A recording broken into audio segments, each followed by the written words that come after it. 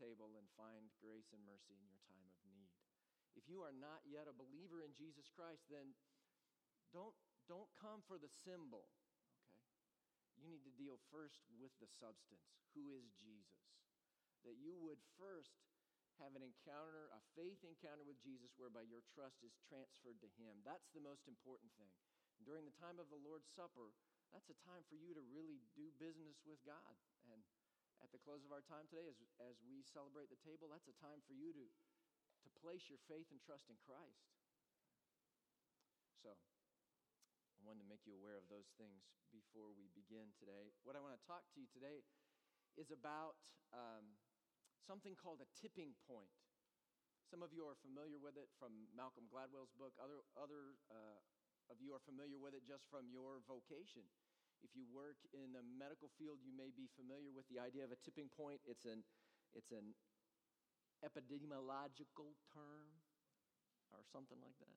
It has to do with disease. The way disease spreads is probably its main use, but it's the idea of a tipping point has branched out into all kinds of sociological phenomenon. A tipping point is a critical point in an evolving situation that leads to a new and irreversible development.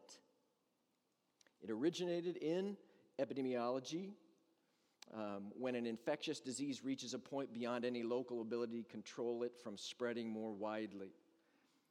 A tipping point is another way to talk about a turning point. And Malcolm Gladwell did write a book about tipping points, applying this medical idea to sociological phenomena. And he explains all kinds of things in his book, like why hush puppies became cool again. He said there was a tipping point. Okay, why Sesame Street is still around. Okay, there was a tipping point at some point in time, and he explains that through a number of laws, things that he calls the law of the few and the stickiness factor and the power of context, all those kind of things.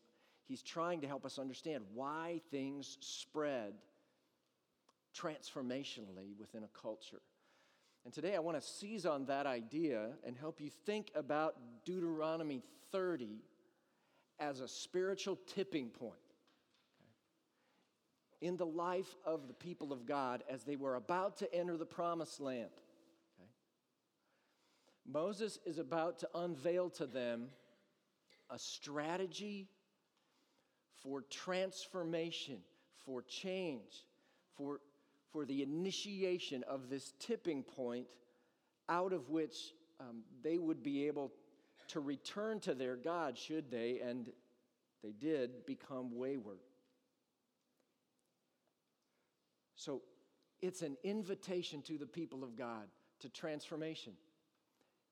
It is a very personal invitation to you today to embrace the mercy of God in a way that can change you. There is today the very real possibility, an invitation to God, or from God to you in Deuteronomy 30, that you don't have to leave with the same baggage that you entered. This service, by the mercy of God and the Word of God and the Spirit of God, could be your tipping point. So this would be a really good sermon to stay awake in, okay?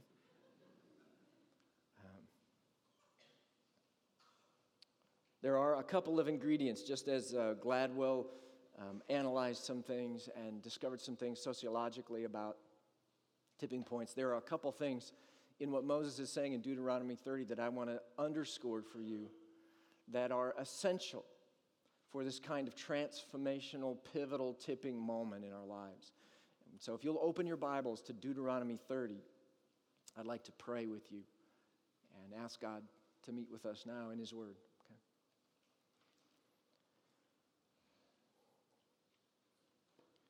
Father, every one of us came into this room with things we wish we had not brought. Words spoken, deeds done, thoughts cherished and embraced. They are our secrets many times. known only to you. And on our good days, days like this, when we're thinking rightly, we hate these things. And how we wish we could be free from them. So we gather as your needy people and ask for the mercy of the Word by the Spirit to be brought to us so that we can be free to live the life you offer and call us to. And so God, I pray for each one, the ones who came in today burdened beyond their ability to bear, that your mercy would be specifically for them today, but really for us all then. We ask this in Christ's great name. Amen. All right, let's start in Deuteronomy, back in Deuteronomy 29, actually. Flip your page back one. And Jeff led us through this last week. This is kind of the setting. The back end of 29 really sets the stage for what Moses is about to do in 30, of course, makes sense. Starting in verse 18, there's this really sober warning. Beware, lest there be among you a man or woman or clan or tribe whose heart is turning away today from the Lord our God to go and serve the gods of those nations. Beware, lest there be among you a root bearing poisonous and bitter fruit, one who, when he hears the words of the sworn covenant, blesses himself in his heart, saying, I shall be safe, though I walk in the stubbornness of my heart. This will lead to the sweeping away of moist and dry alike. The Lord will not be willing to forgive him, but rather the anger of the Lord and his jealousy will smoke against that man, and the curses written in the book will settle upon him, and the Lord will blot out his name from under heaven. The Lord will single him out from all the tribes of Israel for calamity in accordance with all the curses of the covenant written in the book of the law. And the next generation, your children who rise up after you, and the foreigner who comes from a far land will say, when they see the afflictions of that land and the sicknesses with which the Lord has made it sick, the whole land burned out with brimstone and salt, nothing sown and nothing growing, where no plant can sprout, an overthrow like that of Sodom and Gomorrah, Admah and Zeboim, which the Lord overthrew in his anger and wrath. All the nations will say, why has the Lord done thus to his land? What caused the heat of this great anger? And then people will say, it is because they abandoned the covenant of the Lord, the God of their fathers, which he made with them when he brought them out of the land of Egypt, and went and served other gods and worshiped them, gods whom they had not known and whom he had not allotted to them. So you get the picture of what has happened here, what Moses is envisioning. If they depart from the covenant, the promised land, the land of plenty, the land of milk and honey, right? It's going to be barren. It's going to be burned out. Nothing sown, nothing harvested, nothing grown. What happened? How did the land of promise become the land burned out? Where the nations stop and stare and say, why has the Lord done this? What caused the heat of his great anger? That last verse down there tells us they turned away. They abandoned the covenant of the Lord. They didn't just abandon the Lord in doing that. They abandoned the Lord and they turned to other gods. That seems to be an inevitable companion. To turn away from God is to turn to idols. There doesn't seem to be any just kind of turning away. There's always a turning to. And if there's one thing we've seen about God in Deuteronomy, is that he is a jealous lover in the best of senses. Okay. Where jealousy is virtuous in this matter. He is fiercely monogamous, okay? He will not suffer other lovers for his people. There's a TV show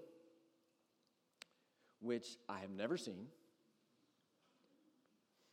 called Big Love. You heard of Big Love? It's the craziest thing. It aired on HBO for about 5 years.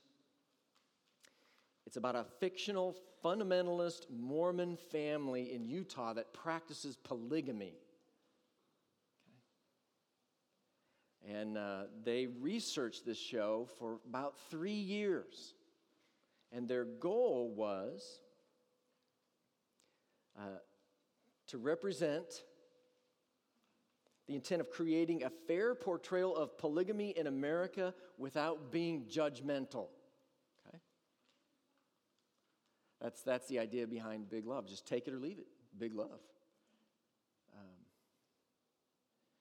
By the starkest of contrasts, spiritually speaking, God is ferociously judgmental of polygamy in your spiritual life. Okay?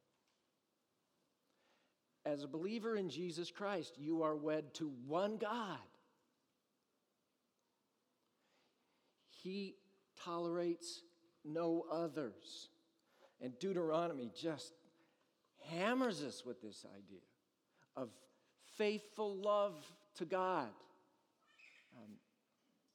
You shall have no other gods before me. Right? The first commandment. Chapter 6, you shall not go after other gods, the gods of the peoples who are around you. For the Lord your God in your midst is a jealous God. Lest the anger of the Lord your God be kindled against you and he destroy you from off the face of the earth. Happens again in chapter 8. He says it again in chapter 11. Chapter 13, most memorably. If your brother, the son of your mother, or your son, or your daughter, or the wife you embrace, or your friend who is as your own soul entices you secretly, saying, let us go and serve other gods, which neither you nor your fathers have known, some of the gods of the peoples who are around you, whether near you or far off from you, from the one end of the earth to the other, you shall not yield to him or listen to him, nor shall your eye pity him, nor shall you spare him, nor shall you conceal him, but you shall kill him. Your hand shall be first against him to put him to death, and afterward the hand of all the people. And you get the idea, right? Yahweh tolerates no other gods amongst his people. They are to have no place in our hearts. He won't share us with another. Now, the reality is, though the shape of the idols are different, we've all been unfaithful, haven't we? There's not a person in this room that hasn't been unfaithful to God at some level, in some way. And some of you, listen to me read from Deuteronomy 29 about this guy that's beyond hope, it seems like. It says, God will not forgive him. Verse 20, the Lord will not be willing to forgive him, but rather the anger of the Lord and his jealousy will smoke against that man. Curses are going to come on him. Some of you look in the mirror and you think, that's me. I have been wayward for so long that there's no hope for me. I'm that guy. I'm the one beyond the reach of the mercy of God. This, you think, is your lot in life. It's your future. You feel like you've wandered too far. There really isn't enough mercy for someone like you. Or you feel like you've been mired in that one habitual sin, that one dark character flaw just too long. Now it defines you. It's who you've always been, who you're always going to be. You're always going to be the angry guy, the worrier, the one enslaved to lust, the one addicted to whatever numbs the pain. But today is your tipping point. God is extending to you a grace greater than all your sin. Deuteronomy 30 is your hope.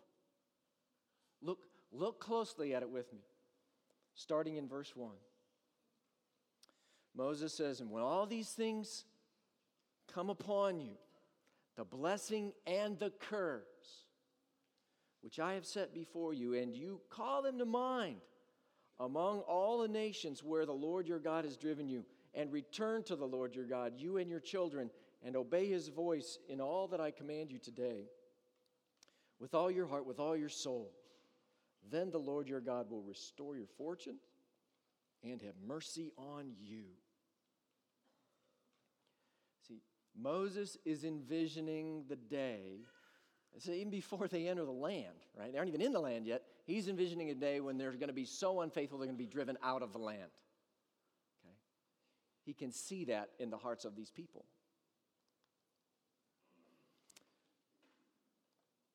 And he envisions a time, a tipping point in that day when they have been banished, scattered by God in judgment to other lands. They aren't even in their land anymore. He envisions a day when the scale tips and they realize, they don't want to live life like this anymore. They don't want to live life apart from God anymore.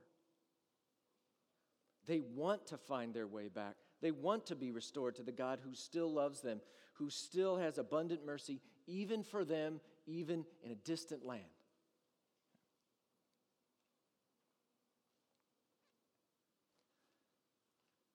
This could be you today. This could be your day. Your presence here in this room could be your tipping point. Just as we read it, it will be for them. So here's the first thing you have to realize if you're going to have a spiritual tipping point. No matter where you are not beyond the mercy of God. Okay? No matter how long you've fallen back into that same pit, you've fallen back into the same pit, you are not beyond the mercy of God. It's evident in the next few verses. I love the language of this. He will gather you again from all the peoples where the Lord your God has scattered you. If your outcasts are in the uttermost parts of heaven, from there the Lord your God will gather you, and from there he will take you. And the Lord your God will bring you into the land that your fathers possessed, that you may possess it, and he will make you more prosperous and numerous than your fathers. He'll gather you again from all the peoples where you've been scattered, even to the uttermost parts of the earth. He'll gather you back into his blessing, back into his favor, back into the life he has for you. Now, it's interesting in verse 3 that it was the Lord your God who scattered you. It's as though it took that for them to have their tipping point, to be brought to the point where they realized, this is not what I want to live. This is not the life I've always wanted. This is not where I want to go. It took that, it seems. It reminds me of this fabulous story in Daniel chapter 4. King Nebuchadnezzar, you're probably familiar with the story. If not, later on, open up your Bibles to Daniel 4. It's a fabulous story. King Nebuchadnezzar is walking on his patio thinking about how magnificent he is. Just being incredibly arrogant and prideful. And he is judged by God on the spot, rendered insane, lives outdoors, acting very bovine, grazing and things like that. He flips out as judgment. Then in verse 34, he has this tipping point. It says, "At the end of the days, I, Nebuchadnezzar, lifted my eyes to heaven, and my reason returned to me, and I blessed the Most High, and praised and honored him who lives forever. At the same time, my reason returned to me, and for the glory of my kingdom, my majesty and splendor returned to me. My counselors and my lords sought me, and I was established in my kingdom, and still more greatness was added to me. And now I, Nebuchadnezzar, praise and extol and honor the King of heaven, For all his works are right and his ways are just, and those who walk in pride he is able to humble. Nowhere is too far for the mercy of God to reach you. So, how far have you strayed? Not too far. Not too far. Not beyond the reach of his great mercy for his people. And how many times have you stumbled back into that same pit? Not too many. Not beyond the reach of his great rescue for you.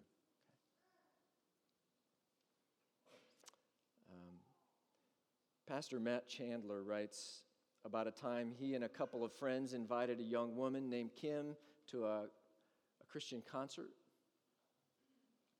Matt was hopeful that Kim would come to Christ that evening. However, what occurred he calls a train wreck. In retrospect, Matt was grateful for the experience because it changed the way he saw how to proclaim holiness in light of the cross of Jesus. This is what he writes. He says, "The preacher took the stage and disaster ensued.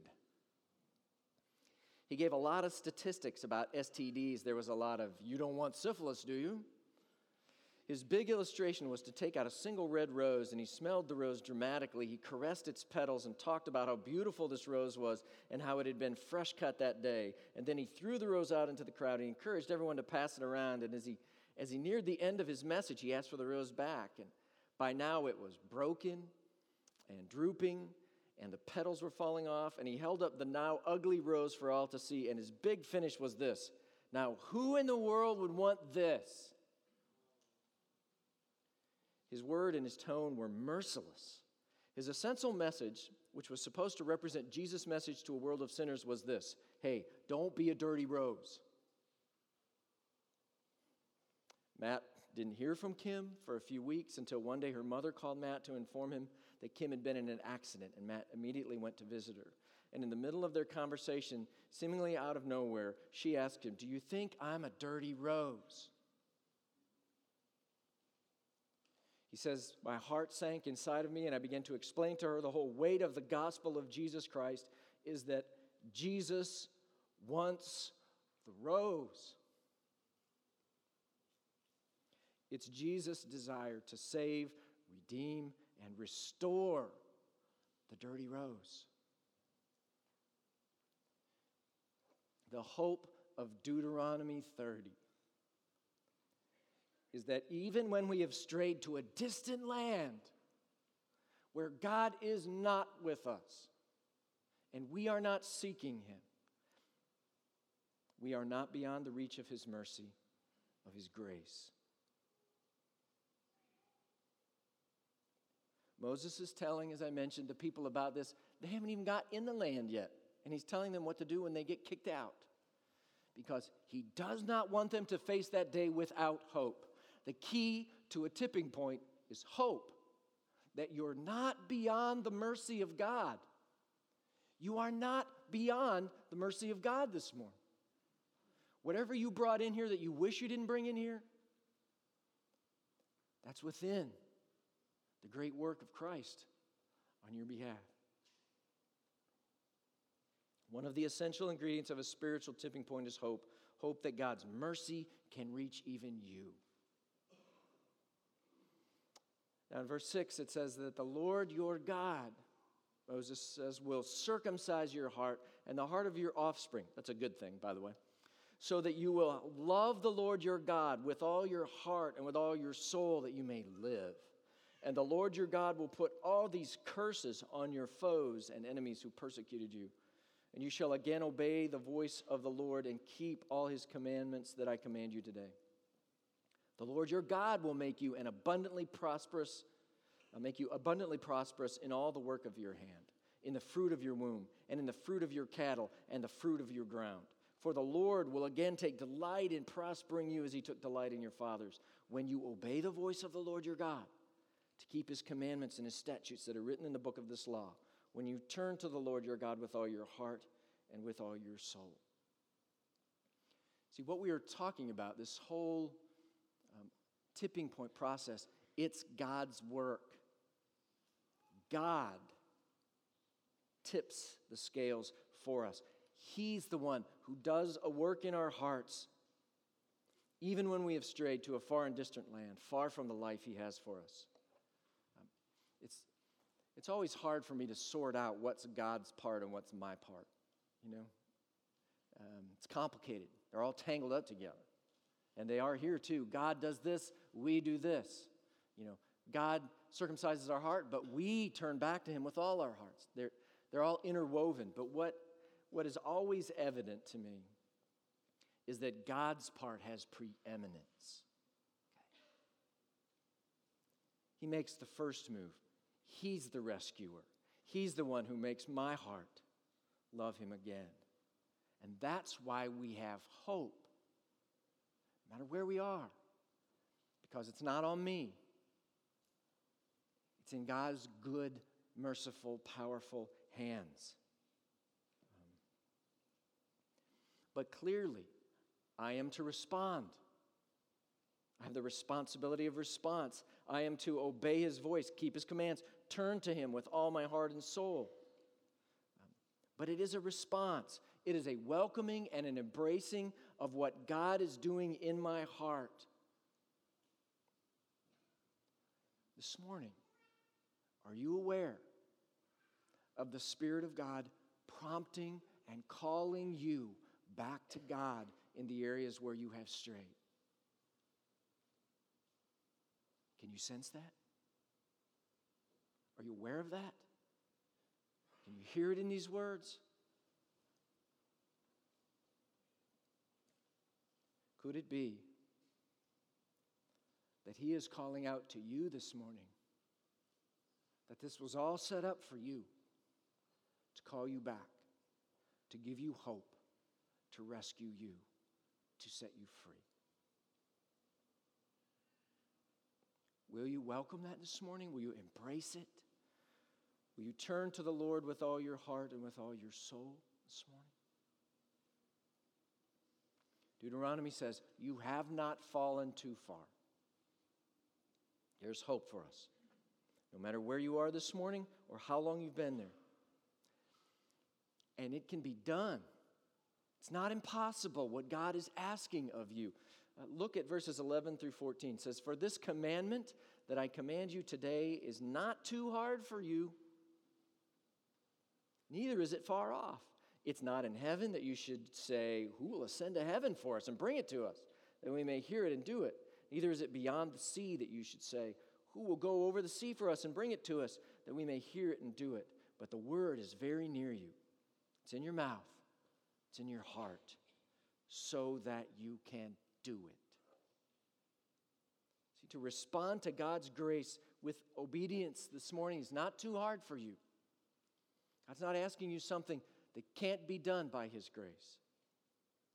Moses is reassuring the people that, and he's reassuring us. It is not beyond us. It is not out of our reach.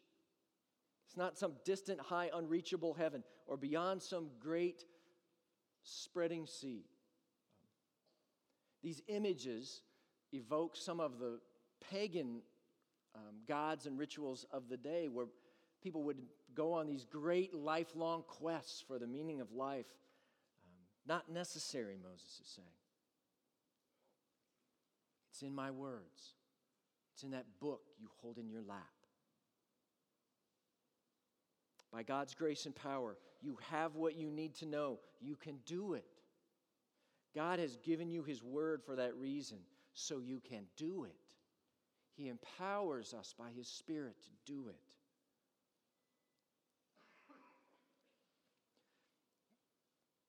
Paul helps us when we think about obeying all these commands.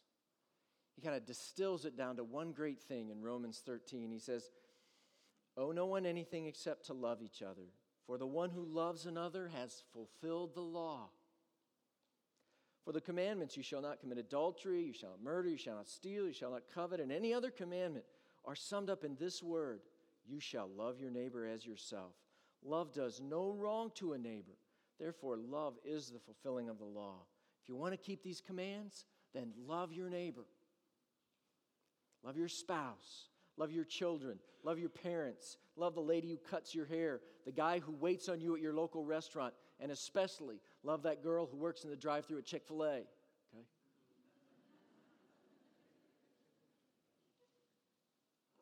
This is what God asks of us.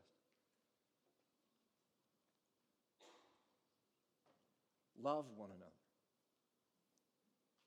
He says, this is not beyond you by my mercy and my grace.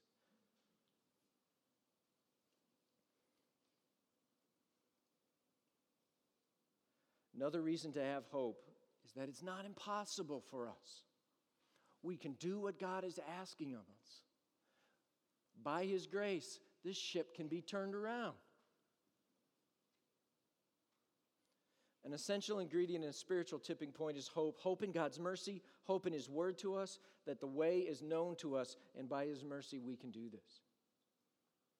We can leave this room changed.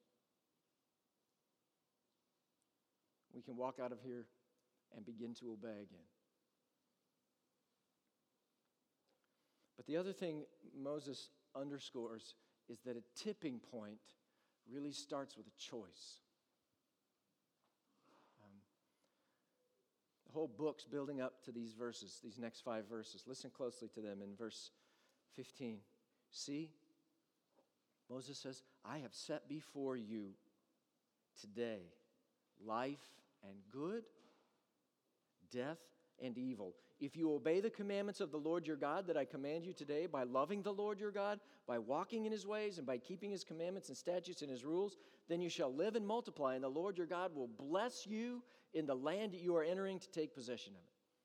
But if your heart turns away, and you will not hear, but are drawn away to worship other gods and serve them, I declare to you today that you shall surely perish. You shall not live long in the land that you are going over the Jordan to enter and possess.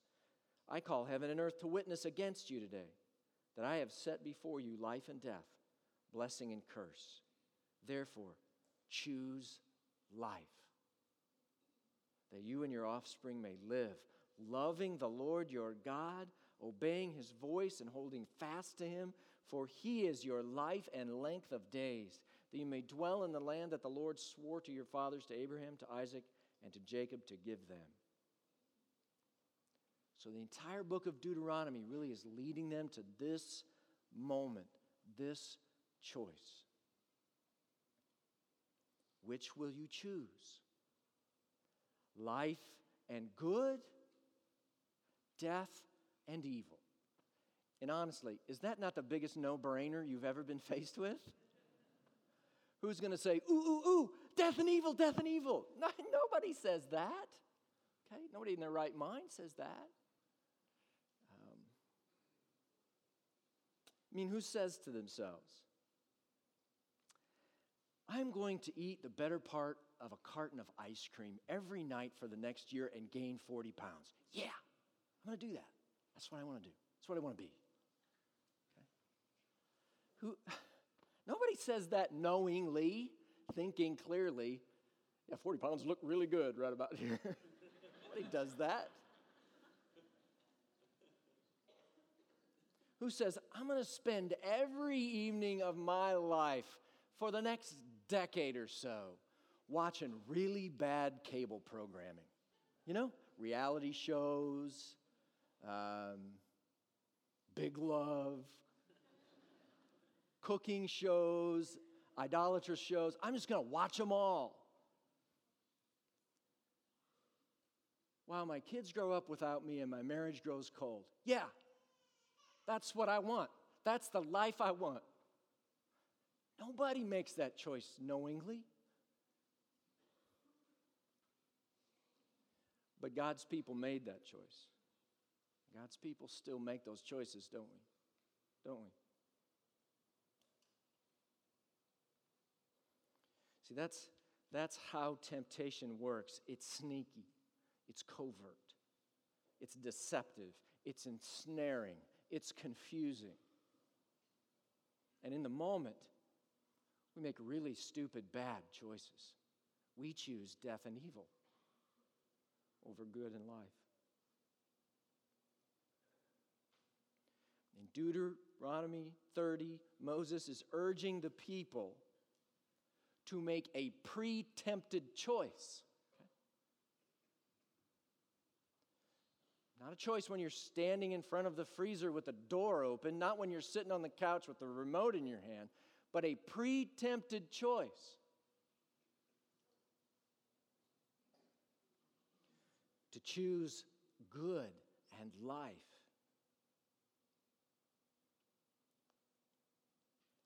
Before the slippery slope, away from the hidden snare and the tall grass. Choose today, Moses says, choose life. Choose the good ways of God for you once again.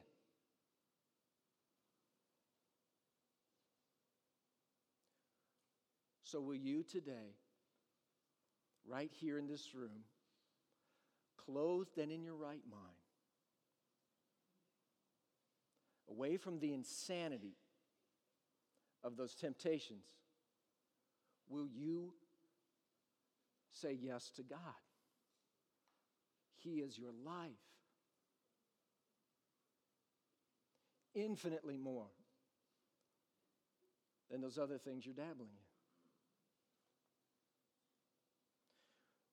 Will you say yes to the working of His Spirit? Some of you can sense it. It's as though God is speaking to you. Like I'd been following you around all week. And God, in love, He has been following you since your first step in that land. Just readying you for this moment so you would say yes to life and good, to God's ways, to God Himself. So if you hear God's invitation today, don't turn away. This could be your tipping point. I want to be real clear, choice is not all there is. You're not going to make a choice now and you're going to walk out of here and you're going to be perfect. You're never going to be tempted. You're never going to fall. You're never going to... No, but the life that God has for you starts with a choice. Okay? That's what starts the tip. And then that choice must be protected and strengthened and enhanced and expanded and cherished and fed. All the things that the community of the church does together. It's what we do for each other. But a choice has to be made. It's where things begin to tip. And so today I want to challenge you, I want to ask you, I want to invite you to say yes to the one who loves you and is pursuing you, doing that heart-transforming work, helping you be free. It says in verse 6, the Lord your God will circumcise your heart and the heart of your offspring so that you will love the Lord your God with all your heart and with all your soul that you may live. Jeremiah would pick up on this years later, and he says, behold, the days are coming, declares the Lord, when I will make a new covenant with the house of Israel and the house of Judah, not like the covenant that I made with their fathers on the day when I took them by the hand to bring them out of the land of Egypt, my covenant that they broke, though I was their husband, declares the Lord. For this is the covenant I will make with the house of Israel after those days, declares the Lord.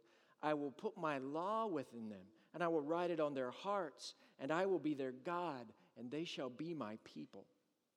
And no longer shall each one teach his neighbor and each his brother, saying, know the Lord, for they shall all know me. From the least of them to the greatest, declares the Lord, for I will forgive their iniquity, and I will remember their sin no more. That work, that heart-changing work that Moses wrote about and Jeremiah talked about is the new covenant that Jesus is talking about when he says, this cup is the new covenant of my blood.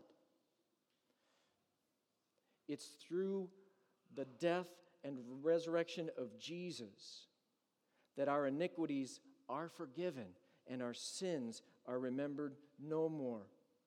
Paul says he has rescued us from the dominion of darkness and brought us into the kingdom of the Son he loves. Christ died for all, that those who live might no longer live for themselves, but for him who for their sake died and was raised.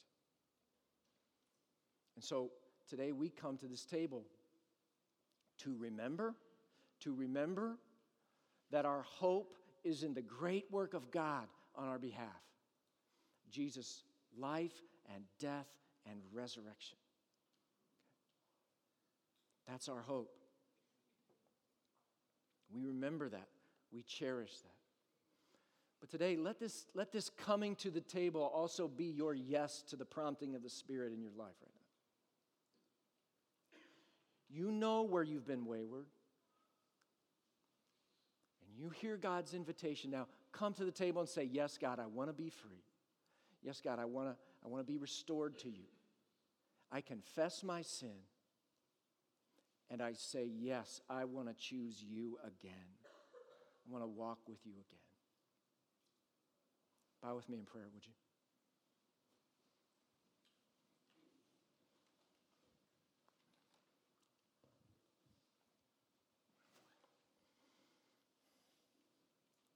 So, Father, here we are. The neediest people on earth, desperate for you. Carrying around all kinds of embarrassing, shameful, painful, hated things. And now eager to say yes to the great work of Christ on our behalf. He who rescued us from the kingdom of darkness and brought us in the kingdom of light. He who died for us, that we might no longer live for ourselves, but live for him who died for us and was raised.